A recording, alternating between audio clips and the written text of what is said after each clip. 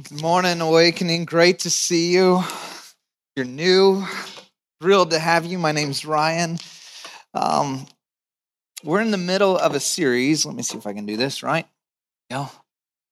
Called Sacred Writings. We're actually finishing it up this morning and really excited. So if you haven't been a part of this series at all, I encourage you to go to awakeningchurch.com and you can check out the full series there. But this morning, I have a special guest, a friend, Dr. Charlie Self, who's going to be with us. At the end of our time, we're going to do Q&A. And so for some, you don't like to ask questions out loud. We'll have some runners, and I get that, and that's not your deal. That's fine. You can text me, and I'll give you my phone number right now. So if you want my phone number, I don't answer after 9 o'clock, so if you call, then I will be asleep. But other than that, you can have my phone number. Here you go, 408-510-2964.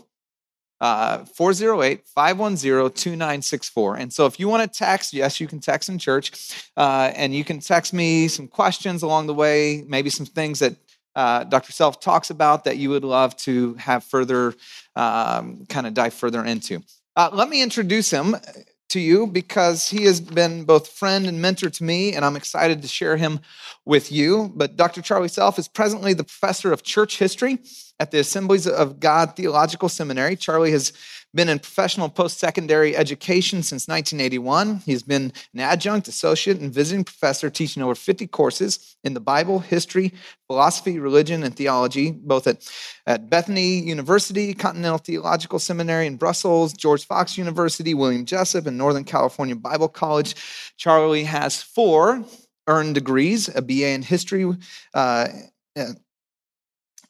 and majors honors in Renaissance, Reformation, and colonial American history, a master's in history on the church and social change in Latin America.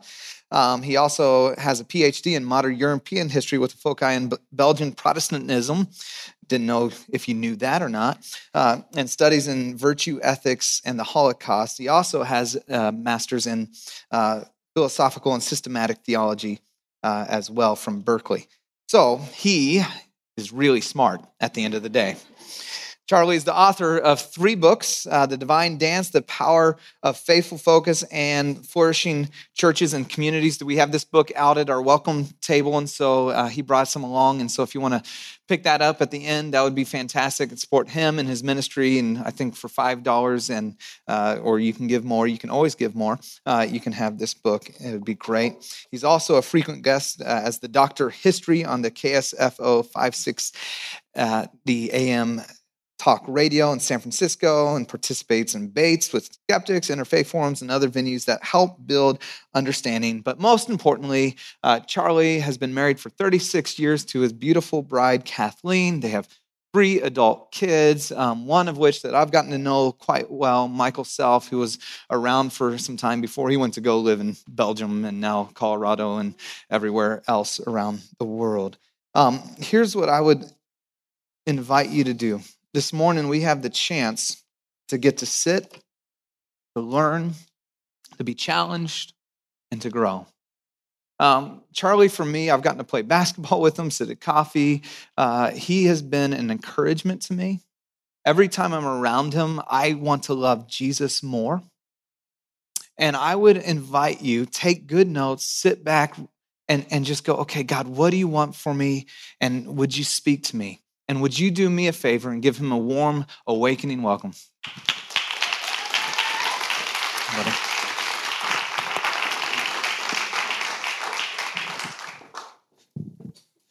Good morning. It is a real delight to be with you, and thank you, Pastor Ryan, for that just honoring introduction. As best I can, I try to frame my life as a thank you to God. But I also want to frame this morning as a thank you to you. I want to thank you, Awakening, for welcoming my family and many of my friends and providing a great place of solace, encouragement, ministry, and challenge. And with your permission, as I bring God's word today and we share together, I'm going to use we. Can we be members together of his body?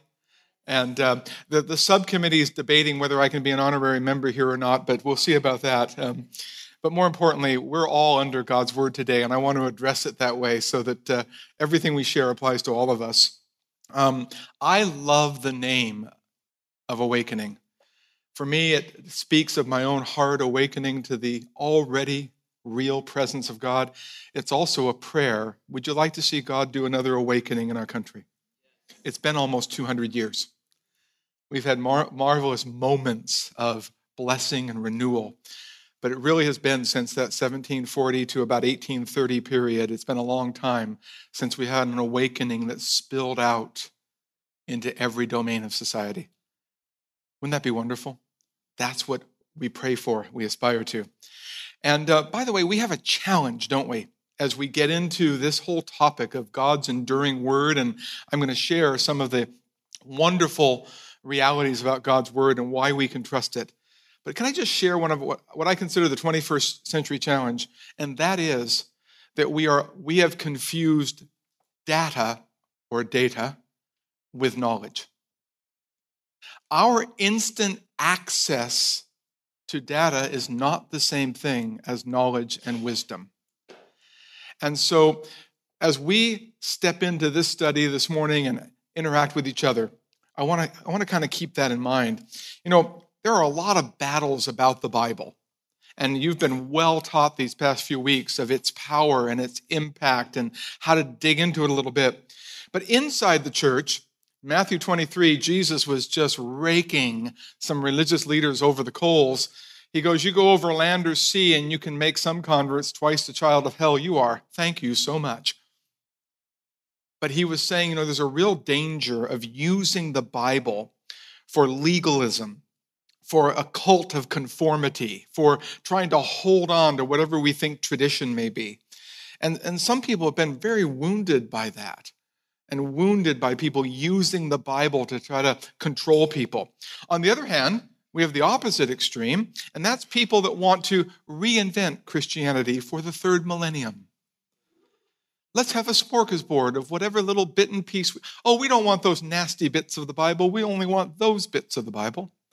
And so so whether it is holding on to religious control or trying to reinvent the faith, there are a lot of battles for the Bible, sometimes even inside the church.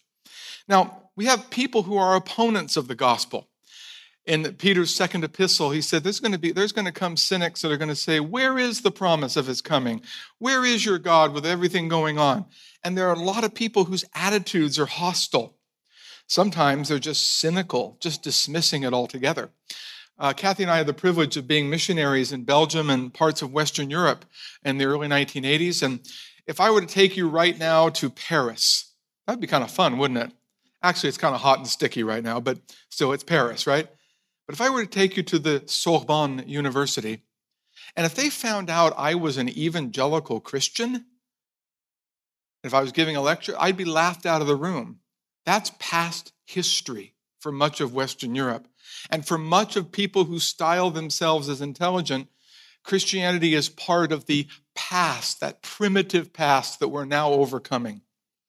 We also have people who want to subject Christianity to their own ideological lens.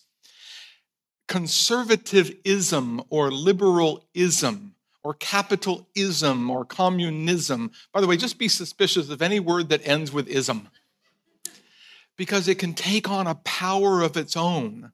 And by the way, I'm not talking about politics this morning or economic theories or what the government should or shouldn't do. Those are all good debates to have in a good environment. But rather, we can make the Bible captive to our own thinking. But sometimes people who object to the Bible are also coming from a point of woundedness.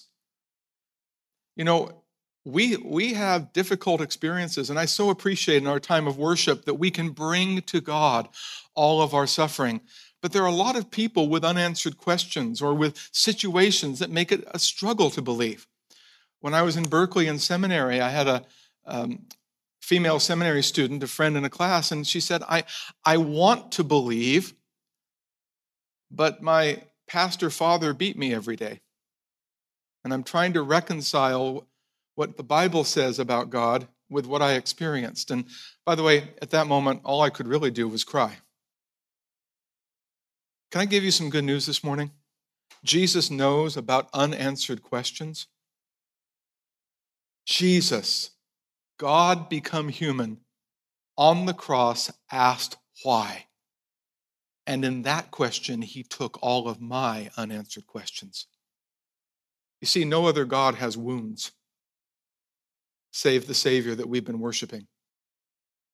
And perhaps you've been deeply wounded, in or out of church, just by life.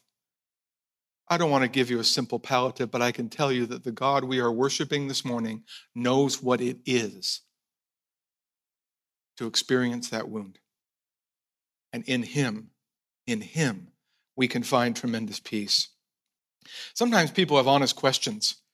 They're asking about the goodness of God and some of the realities of our world, or there are difficult passages in Scripture that take a little bit of work to understand. So all kinds of things can come up.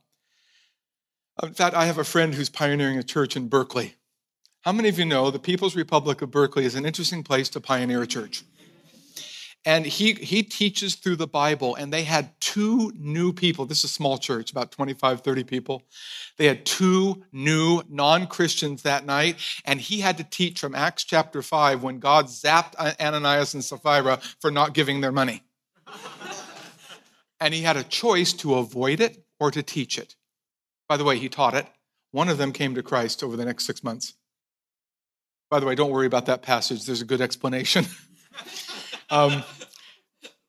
But God's word is a word of enduring truth and transforming power. And I won't spend a long time here, but I want to remind us what we've been listening to and how we can be both encouraged and challenged. The grass withers, the flowers fall, but the word of our God endures forever. If I were retranslating it, I would say the grass withers, the flowers fall, even your Mercedes ends up in the recycling bin. But the word of our God endures forever. You see, the Bible says that the word of God is a treasure. We're invited in Proverbs chapter 2 to explore, to ponder, to think. And when the Bible speaks about wisdom, it's not talking about some kind of secret, esoteric knowledge that only a few people can have. That's called a cult. And by the way, it's only $19.95 to join. Folks, there are parts of the Bible we got to work at. And there is deeper and richer knowledge of truth, but the Bible is an open secret, Leslie Newbegin said. It's something for all to understand and receive. In fact, my friend in Bartlesville, Oklahoma, did a little test. One of my doctoral students is a pastor of a great church there. He said, what happens if we get the church memorizing Scripture for the next 6 months? He had people come up, I don't know how to memorize. I'm not good at that, or I don't read that well. So you got people listening to the Bible, every translation. You got people reading it, memorizing. Over a 6-month period, as God's word got inside, more people came to Christ. More people started to serve. God's word changes us. In Proverbs 2, it says, accept my words, store up my commands, turn your ear to wisdom, apply your heart to understanding, call out for insight, cry aloud for understanding. So it takes some work. God actually invites us, like he did in Genesis, to cultivate the garden. By the way, read Genesis again. I don't know if you're aware of it. He put stuff in the ground to be mined. He put stuff in the ground for us to take care of. He invites us to really dig in. The Bible says the word of God is food for life. Now, you've all memorized Psalm 119, I hope. It's 176 verses all about the word of God. Oh, that my ways were established to obey your decrees. I will run the way of your commandments when you enlarge my heart. I'm laid low in the dust. Revive me according to your word. Your word is my delight. There's purity, there's progress. Sometimes God's word also helps us to see life clearly. In 2 Corinthians chapter 3, St. Paul says, as we gaze upon Jesus Christ, we're transformed, as we dig into who he is. Because, folks, we become and we start looking like whatever we look at the most. And the Bible changes our life. So let's dig in to the reliability and the history and some of the wonderful empirical data that will help you have even more confidence in God's word. Why do we have 66 books? Is there anything missing? Well, now I have to confess about my childhood. learned to read by reading about Charlie Brown and Snoopy. Peanuts was my first book that I learned to read. It's where most of my original theology came from. And Charlie Brown said to a friend, he goes, you know what, Linus is going to have to go to school twice as long as everybody else to unlearn everything Lucy taught him. I want to unlearn a few things about the Bible, and I think it's really important. First of all, here's a myth that gets spread around twice a year at Barnes & Noble and every day at our universities. Jewish and Christian power brokers kept some books out because they threatened their power. I just wish, that's a nice, simple solution, except the way we got our Bible was a lot more gradual and a lot messier than that. Folks, the Bible we have has been attested to by Christians of every geography, location, time, and place, and it came about gradually, as I'll give you that gradual story, but no one group of cabal got together and said, this is in and this is out. Over time, God chose to give us the books that we have. Oh, here's the one. Anybody remember the Da Vinci Code? Tom Hanks' terrible haircut? Folks, it's a great novel, terrible history. Okay? Only 53 errors in his historic portion. Constantine united the church and state and the empire. Dun, dun, da, dun, dun, da, da. The empire determined the Bible and forced the Trinity on people. Boy, I wish it were that simple. Folks, it was a mess for generations after Constantine. Christians were persecuted again and sometimes did the persecuting. Constantine didn't even get baptized till his deathbed. So get rid of that too. By the way, get rid of this idea that the whole Middle Ages could just be thrown out as the Dark Ages. That's some secular perspective of history. God has always had wonderful and broken people in every generation and every location. Okay? We're beautiful, we're broken. We love those monks and missionaries. We love some of those saints and sacrificial workers. Folks, there was no Taliban in the Middle Ages. It's so important to understand that.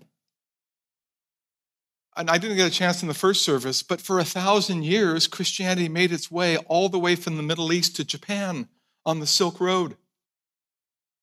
So, folks, we have millions of sisters and brothers, though not the recipients of all the knowledge that we have, who love Jesus Christ. Well, what's another myth? Well, early Christians were arguing all the time on what book should be in or out, or it's an untrustworthy transmission. How can we trust things that people passed on? Well, I wish God had just given us a book with golden tablets and special spectacles on a hill in New York. Oh, that's the Book of Mormon. I'm sorry. Folks, you know why God didn't give us the original manuscripts to preserve? Because we would have worshiped them. See, we love our Bible. It's infallible, it's inspired, it's inerrant, it's God-breathed, but it's God-breathed and infallible through real people in time and space over a 1,000-year period of history. And God gave it to us in this way so that we could receive it, learn it, grow in it, but not worship it because He alone deserves our worship. So this is not a magic book. It's powerful, it's transformative, but it's not magic. It's so important to have that in mind. Jesus and the apostles loved God's word. Jesus in Luke chapter 24 recognized the law, the prophet, the writings, the whole Bible. In that case, he was a good Pharisee in that the Pharisees received the whole Bible, while the Sadducees only received the books of Moses. The apostles recognized the whole of Scripture, 2 Timothy chapter 3. Paul says the Scriptures make you wise for salvation. And by the way, those Scriptures were the Hebrew or Old Testament Scriptures. The early Christians received the consensus of the rabbis about the Hebrew Scriptures. Jesus Christ Himself helps us to get a grasp on what is and isn't important in the Scriptures themselves. So let me share just some historical markers, just 5 or 6 markers in history that I think will help us understand how we got our Bible. By 400 years before Christ, the Hebrew Scriptures of our Bible have been written and collected. By the year 200, BC or before Christ, or BCE if you want the secular designation, before the Common Era. Why is it called the Common Era? Well, somebody decided that was important. We have the whole of the Hebrew Scriptures translated into Greek, what's called the Septuagint translation. Here's what's interesting. When you read the New Testament writers, the Christian Scripture writers, and they quote the Old Testament, have you ever noticed it's sometimes a little bit different when you go back and look it up? In some cases, that's because they learned it in Greek. In other cases, they learned the original Aramaic or the Hebrew. And so you have God's ancient people, Jewish believers, learning God's word in both written Hebrew and Aramaic and also in Greek. And that Greek language is the common language. Well, most of our New Testament is written between about 50 and 90 AD. So within a generation of our Lord's crucifixion and resurrection, we have all of our books of the Bible.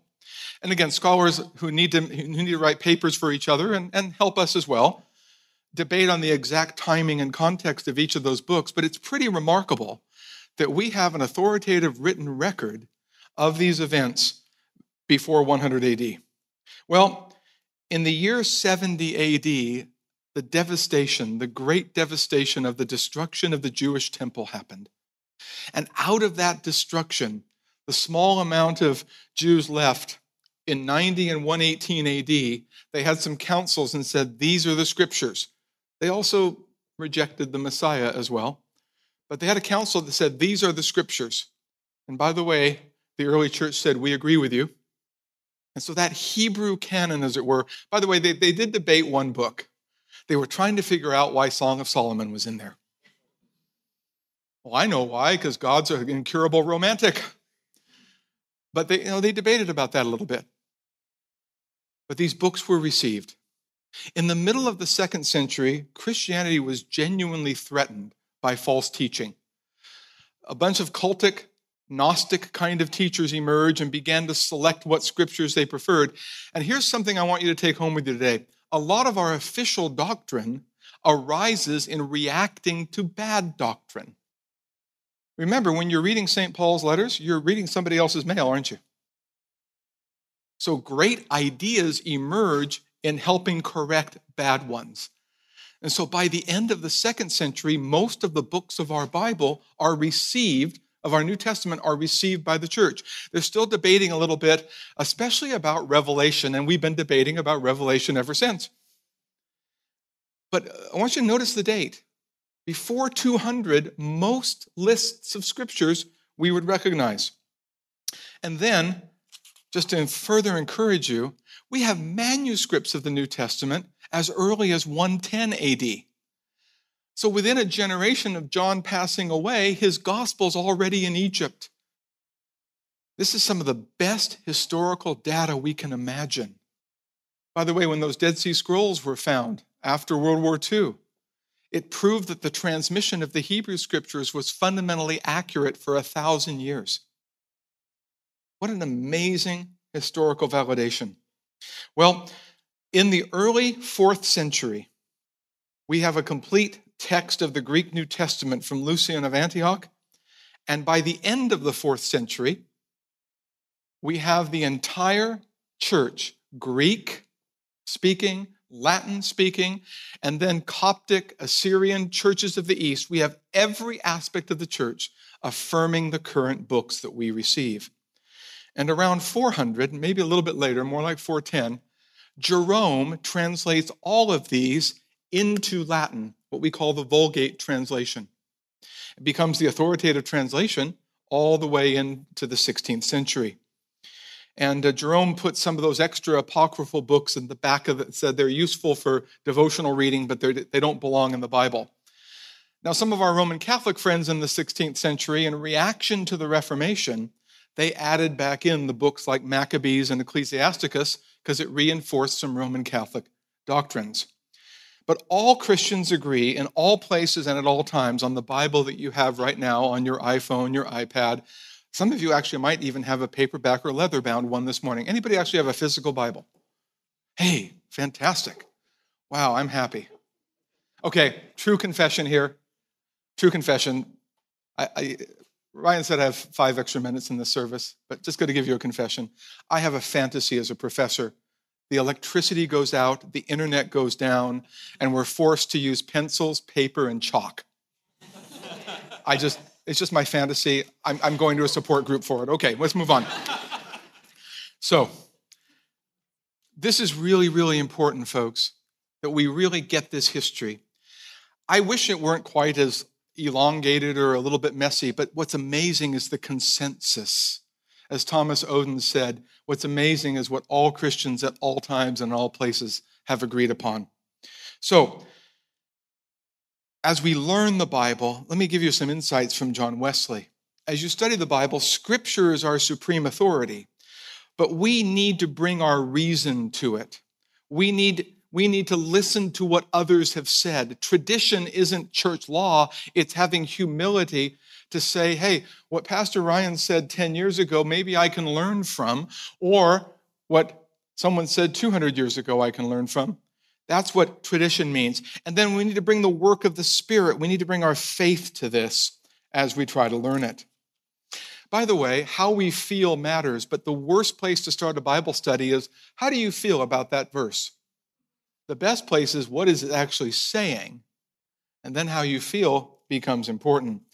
In fact, there was one student at Oklahoma Wesleyan who went to President Everett Piper, who's an acquaintance of mine, and he had preached a strong sermon on holiness and repentance. And the student went and said, I'm uncomfortable here. I'm going to sue the school. You've made me uncomfortable. He said, well, it's not my fault. The Bible does that. By the way, have you ever noticed you can stay up all night reading a novel and you get sleepy when you open the Bible? And it's because you can't read very much of it before it begins to challenge us in our attitudes and our actions. So I want you to expect some battles with me, just a couple of final thoughts before we open for questions. First of all, I love Dorothy Sayers. She said, Christianity is a religion for adult minds. God wants us to grow. Paul said, be innocent like a child, but in your thinking, be an adult. The Bible, a child can wade, but an elephant can swim. Christianity has not been tried and found wanting. It's been found hard and rarely tried. It's so interesting how often we want to remake God. That's called idolatry. And then as a result of a new God, we want to remake our moral standards. That's called immorality. And then after we've done that, we then want to go ahead and be in charge of life, and that leads to injustice. We want to read things into the Bible instead of letting the Bible inform us. Now, challenges come to us from the inside. Christians argue over things they can't know about. Can I just confess to you, can we just stop that? We argue about predestination, and only God knows about that. And then we argue about the return of Jesus, which last time I checked, only he knows. And meanwhile, there's so much unarguable good to learn together. But with the help of God, we can have humble confidence. My word will not pass away, Jesus says. We can be people of hopeful realism, working for proximate justice, working to see an increase in kingdom influence. And we can have expectations and experiences with God. And God's goal isn't to give us just an ecstatic experience, but to transform our ethics. Not just to give us an encounter, but to transform our relationships. And then, most of all, what's most exciting is that God invites us to join his story. See, your story really matters. And by the way, some of you come with all different stories. Some of unbroken faithfulness with great Christian heritage, and others it's brand new or being renewed. And in either case, God invites you to say, let's reason together. Let's think about this together. Let me finish with this thought. If you need to complain, anybody need to complain sometimes? Read Psalm 73. 13 verses of nothing but complaint. Or to translate it simply, why does Tom Cruise have it so good and I'm in the dumps? The writer was upset. And then it says, till I entered the sanctuary of God and got an eternal perspective. By the way, just reverse the numbers if you want to know how to live while you still explore your deepest questions. Psalm 37 says, trust in the Lord and do good. even while you ask the questions. And so I'm looking forward with you to continuing to learn from the riches of God's word. What do you say we open up now and have some questions? That'd be okay? Pastor Ryan? Wonderful. Thank you. All right. So we're going to ask some questions. Man, was that good or what? Gosh. And now I'm going to quiz you on how well you know history. No. In the year 400. No. No, but we want to do this and really ask away because we come with questions. Yeah.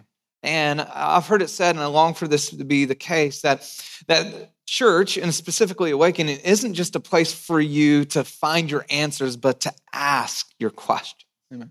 Where you can just wrestle and be in that place, and it be a great, great place for you to be and be safe. So I'm going to start with one that's been sent in, and some people have sent some things in, and then we'll just go to live Q&A as well. And so right after that, but someone wrote this. It said, if the Bible is God's love letter to the world, why is there so much violence in it? That one resonated. So someone's like, yeah, I feel the same way. When you say the Bible is God's love letters are one kind of genre, right? One kind of writing. It is overall God's embrace of us. The Bible is a 4-part drama. And let me just, if you're taking some notes, I think this will help you. The Bible begins with what ought to be, with the original creation. Unfortunately, what ought to be is subverted and enters into a place of destruction with human sin. That's what is. Aren't you glad in Jesus Christ what can be different? And then one day, by the way, the Bible is a romantic comedy. It ends with a wedding. Right? We start in a beautiful paradise, have a few problems, we end with a wedding. Sorry, guys. Don't worry, it's also an action adventure, too. And it's even sci-fi if you want to really have fun with it. But I'm very serious about these 4 things because why I actually trust the Bible because it contains the violence. It looks at, honestly, the condition of the human condition. And God is still at work, and it's so important. There are limited moments where God is telling his people to execute judgment. But don't ever let the descriptions of either violence or oppression or sexism, don't let those descriptions become prescriptions. Because, by the way, I trust the Bible. Anybody like King David's Psalms? But don't follow him for being a parent. I mean, the drama of his household in 2 Kings would be an NC-17 HBO series today. Okay? That actually, because God's the only real hero, Pastor. Right. And so we want to distinguish what you mean by violence, what kinds of situations. The other thing that's really important to remember is that you have multiple witnesses, even in the Bible, of some events to see things a little bit differently. And in a court of law, we would trust that more than simply a transcript that somebody has sanitized. So I actually find myself I'm not excusing the complexities, but I find myself trusting more with the fact that even the heroes of Scripture are presented for the flawed women and men that they are. Yeah. Now, if you hit on something really important that we miss a lot, description, prescription, description, simply describing what happened, right? I just want to make sure we're all in. Prescription is prescribing how we should live. Does that make sense, everybody with me? And so oftentimes we wrestle and take things that you're saying are simply describing an event as God's prescription for what should have happened. Yeah, I don't recommend that any of you who have a promise of God of a child take a concubine. There's no indication in God's promises to Abraham that he's supposed to do half of the stuff that he did. God was still at work. But the descriptions of what occurs in that soap opera are not the prescriptions. So I think that I want us to keep that in our mind. Now, we can look at different instances. Let me give one other thing about violence that's really important and it's worth taking note of. There is no genocide in Scripture. Folks, that word gets thrown around. In Scripture, there are specific moments in which a particular town come under divine judgment. But even those who've had centuries to repent and didn't, that Israel was to drive out of the land during a moment of what we call a moment of of taking over the promised land. Most of the time it was drive out. It was not utterly destroy. And by the way, if you keep reading the whole of Scripture, you find out they're supposed to welcome most of those people back as aliens and strangers. So now that doesn't make it simplistic. There's lots of depth there. This side of Jesus Christ, there is no chosen ethnicity. There is no chosen geography. There are probably events, prophetic events that include geography and include, by the way, thanks be to God, a great, wonderful harvest among his ancient people. But folks, right now, God blesses any and all localities and peoples who come to Jesus Christ. That's a change. And so there's never a conquering for Jesus at the end of a gun. Never. There may be in a fallen world the necessity of defensive war, but there is never. And by the way, if you read missions history honestly, very rarely did Christianity advance itself at the end of a spear or a gun. Very important. Christianity is not colonialism. The two get confused. Christianity is not conquest. In most of its history, those monks and missionaries were martyrs. In most of its history, it was resisted by powerful people. My wife's ancient ancestors are Vikings. The series on Netflix is horrific. Okay? As usual, the Christian has the doubts and the Vikings are wonderful. Folks, these folks conquered a lot. Ironically, they preferred the weather of France and settled down and became Christians. So it's really important that we look at the whole picture. I'm sorry, I took a little bit long on that one. That's all right. Yeah. All right, how about some live Q&A? Anybody courageous enough to step forward? We had some good questions in the first hour. You guys may all be ready for lunch, but we're ready for you. Go ahead, just lift up your hand. We got a mic that'll come to you. Yeah, fantastic. So I've heard of this idea of progressive revelation, that authors of the Bible throughout time would learn more things about God. Do you then weigh certain things that are said later in Scripture more heavily?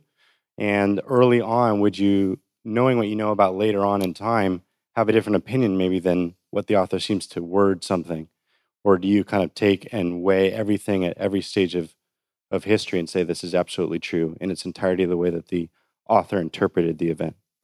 Thank you. That's really an important question. And the short answer is the Bible itself tells you what's most important, what's enduring, and there is a progressive revelation that's finalized in Jesus Christ. He is God's final word, final speech, full and final revelation. Therefore, we won't see another cult or another church or another kind of faith post-resurrection, ascension, and session of our Lord. That said, there's not so much, as there is in Islam with abrogation, the negation of prior commands by later ones. What we have in the Bible is a transformation, what William Webb calls a progressive redemptive hermeneutic. And it's the expansion of God's grace from select. Remember, Abraham was called for the nations, right? And so what you actually discover is an expansive redemptive hermeneutic. And that's why the Bible itself says that these things are enduring, these things are not enduring. The sacrificial system, for example. It can teach us a lot about holiness, but it was a shadow, right? It was a preview of what was going to be fulfilled in Christ. Same with the other ceremonial laws. That said, we don't reject it as Scripture. God was still teaching his people. Descriptions, sociological descriptions, for example, have been transformed in Jesus Christ. Philemon asks his friend, Paul asks his friend Philemon to receive back a runaway slave named Onesimus as a brother. By the way, Onesimus became bishop of Ephesus, became Philemon's boss. I say that because that itself destroys the basis of chattel slavery. Now, does the Old Testament describe slavery? New Testament? Yes. Sociological realities are described but not prescribed. Whether it's the status of women, whether it's property, law, slavery. Now, people ask that about sexual ethics. Well, in Jesus Christ, is it all different and new? Well, we look to Jesus as the final authority, right? He reinforced the original creation ethic and the words of the Ten Commandments. So there are enduring moralities even while there are progressive applications of divine truth. Micah 6:8, what's it all about? Do justice, love mercy, walk humbly. Leviticus, what's it all about? Love God, love your neighbor. So the Bible itself says what's more important, but also in Christ we have the fulfillment of that progression. And it takes a little bit of work, and Christians have to wrestle with that, and it's worth wrestling with. That's a great question. What else? Yeah, right here in the middle. Somebody. Thank you, by the way. I really appreciate that very much. I always wondered if I heard this correctly, that the writers of the gospel who walked with Jesus, maybe it was decades after Jesus resurrected, that they then wrote up what are the gospels, and if that's correct. And I always wondered, why did they take so long to write that up? I mean, if we were there, we would be like every night, like, oh my gosh, I got to write this down, or where's my phone? I got to put it on the notes. Because you see these things happening right before you. And the fact that they're quoting Jesus regularly, how do they remember what he had said? Why did they wait so long to write this all up? Well, long is a relative term, so let me answer it 4 ways. First of all, Jesus was a rabbi and his first followers were Jewish. You memorized the master's teaching. Oral tradition was much more reliable. And I want to be careful how I say this, because this is how people learn. People didn't have pocket Pentateuchs. You were lucky if your synagogue, no, I'm very serious, you were lucky if your synagogue had scrolls of the entire Hebrew scriptures. So people memorized. It would not be unusual, probably, St. Paul had the entire Hebrew scriptures memorized and the commentaries on those scriptures. Secondly, the actual creation of the Gospels is within 30 to 35 years of the event, which isn't very long when you consider that these writers had to gather this in order to minister to their communities. So, they're each writing in a context in which they want it. Matthew was really trying to bring Jew and Gentile together, and especially perhaps during the Jewish Civil War, wants to make sure that people understand that. Mark is the witness of Peter and his impending martyrdom or actual martyrdom. Mark may be early. Mark could be as early as the 50s. We have Irenaeus talking about a Hebrew or Aramaic translation of Gospels as early as the 40s. So these are, in written and oral form, coming together in the first decades. But it's an oral, remember, preaching in the first generation meant the proclamation of Christ crucified and risen. And then you need to back that up with some of the teaching from the apostles, and then the Gospels become necessary, especially as the first generation dies.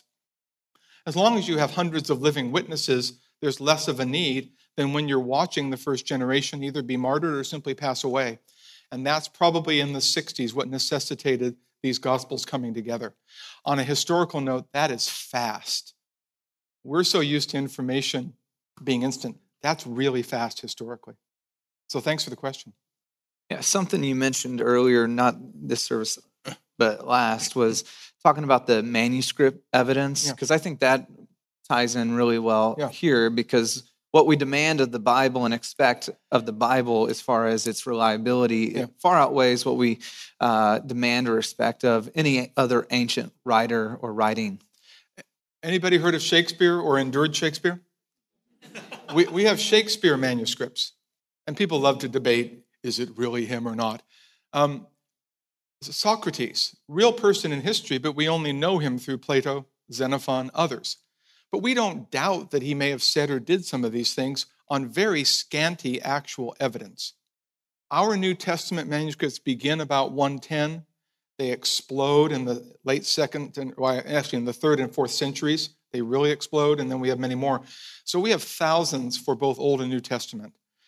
The Bible is really, if not the, one of the best attested ancient books in terms of just total data around it. But it will never be enough for the people who don't want to submit to the God of the Bible. If you don't want to hear the message, you will always find a way to demand one more answer. And I'm not exaggerating here in terms of just total volume of manuscripts, especially in the first 8 centuries. That doesn't prove that there aren't mistakes or difficulties. What's really amazing is we can pretty well account for 98 to 99% of the New Testament, including all the variations, and about 96 to 97% of the Hebrew Scriptures, the Old Testament. And those Dead Sea Scrolls were just amazing because they give us a glimpse of the century or two before Christ and during the time of Christ, but they also give us a glimpse of the accurate transmission of the Scriptures. It's reliable. The question is, will we be after we've read it? That's We have correct. time for one more. Yeah. Be right here in the back. I kind of struggle with some of the writings about women's role in the church. Yeah. And specifically during services. How do you kind of decide what's prescribed and what's kind of just culturally described? That's really good. And I want to preface this with that sincere Christians have differences. Okay? So I'm not even going to give you my opinion, but let me lay out a way to struggle more equitably and come to what I think will be the best solutions. Apart from those cultic, traditional legalists I spoke about, Galatians 3:28 tells us that on a fundamental foundational level through Jesus Christ, everyone has full access to all the blessings and graces of God. Can we agree? By the way, and Jesus demonstrated this, especially in the Gospel of Luke and especially in the book of Acts. Luke is very, very deliberate in making sure we see women and men together advancing the gospel, receiving the gospel. So on a fundamental level, on another fundamental level, Ephesians tells us that in the marriage relationship, it's mutuality and equality. If you read the verses before Ephesians 5:22, and if you read 5:33 carefully, you find out that what a woman's submission may or may not be is rooted in respect, and what a husband's love must be is rooted in humility. Where the difference lies is in a couple of texts like 1 Timothy chapter 2. I'll come to that in a minute. Anybody heard in Corinthians where it says women are supposed to be silent? Okay, first of all, there's a problem. Back in chapter 11, he said, when you're prophesying, sisters, do it this way. So whatever Paul's doing in 1 Corinthians 14, it's not shutting you up. Okay? The actual manuscript evidence of there has different statements all over the place, and the best we've come up with from 1 Corinthians is that Paul was dealing with a localized situation of people of interrupting or in some cases bringing chaos to the services. Because back in chapter 11, he has men and women vocally participating. What you enjoyed this morning, did you enjoy worship this morning? Can we just give the worship team a round? Okay? Okay. So what you enjoyed this morning were sisters and brothers, right? Vocally proclaiming the goodness of God, exercising their gifts. Are we okay so far? The only other text that we debate on, and you can just line up the manuscripts on this, is 1 Timothy chapter 2. And in some evangelical churches, it's felt that in certain roles of the church, they were designed for men, not women. I don't want to get into the weeds on that. I'll give you what I think is a way to think about it. When there is debate, I like to lean toward the liberating hermeneutic of Scripture as opposed to the restrictive hermeneutic. Others are concerned, and here's the key question is obedience to the Scripture, and I want you to hear this, not a cultural norm. And let me tell you, biology is a gift from God, but gender roles are culturally conditioned. So God originally created male and female, both as humans with work to do, and differentiated in order that the next generations produced and all the wonderful being of God could be expressed. But that's God's design. But how it works itself out in a culture, we have actually imposed 1950 American culture sometimes on Scripture. And we got to be very careful. So remember, whether it's sexual ethics or biology or the Creator's design, thank God for the common humanity that we share and the difference of male and female. And by the way, most believers who love the Scripture, it's really close here in terms of a couple of specific roles that men or women can serve. What I want us to do is have the most liberating, redemptive hermeneutic we can have. And I want to say this so carefully. My sisters, if you are single, my brothers, if you are single, you are not incomplete. You are right now an icon of the coming kingdom of God, because when Jesus returns and we meet him, we are married to him and no longer married in the biological sense. By the way, we're going to have bodies and do good work, but we are his. And therefore, you're not incomplete if you're single. By the way, if you're married, can you thank God for that? You are a demonstration, a preview of a little taste of what that will be like, but you are neither superior nor inferior. For 1,500 years, the church said the single state is better, and then Martin Luther married a former nun. Now we're suspicious of anybody who's not married. Folks, it's good to be human, and it's good to be male or female, but it's good to make sure that the roles we fill and the work we do is biblically informed and not culturally oppressive. I don't see any restrictions in Scripture in or out of the church to what women can do according to the call of God. I have wonderful sisters and brothers who see a few differences there. What I'd like to emphasize is this principle. Am I imposing my culture? Am I imposing my culture on the Bible, or am I letting the Bible inform me? When it comes to sexual ethics, you're single, you're celibate, you're married, you're faithful. Really simple, really hard. Why people feel the way they do in terms of orientation, really complicated. But when it comes to, can a woman do this or this or this, apart from one or two roles in the church, there's no biblical restriction on anything that one of God's women can do. When I say apart from that, that's the debate that Christians have.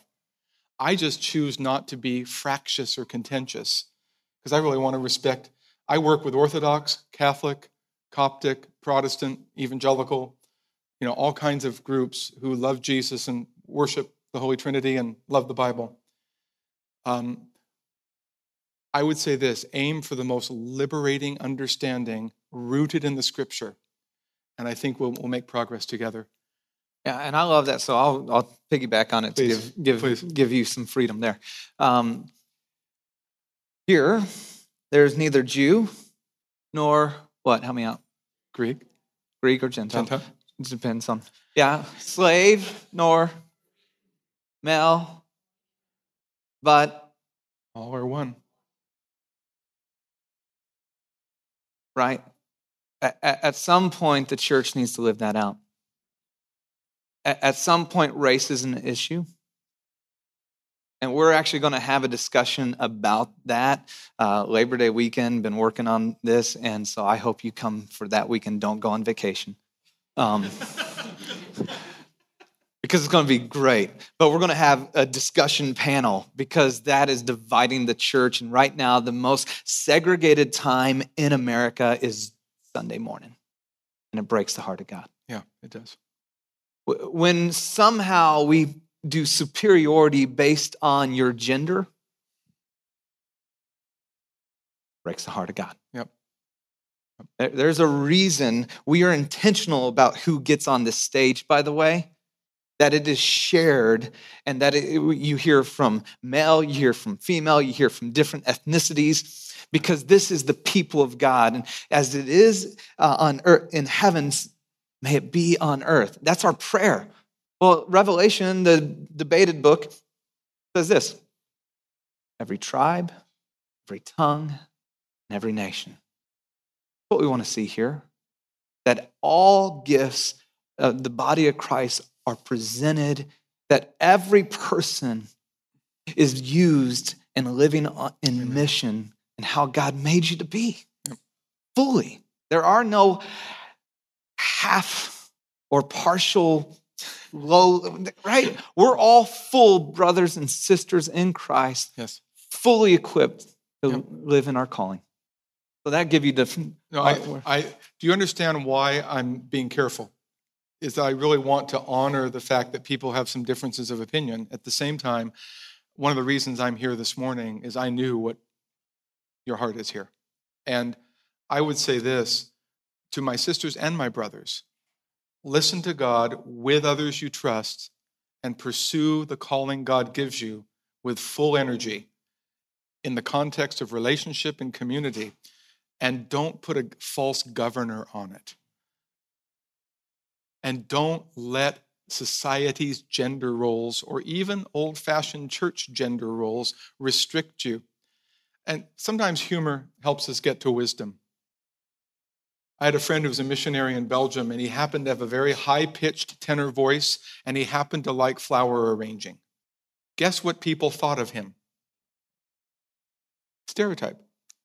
High-pitched voice, arranges flowers. His 2 kids and his wife were very happy. Do you see what I'm getting at?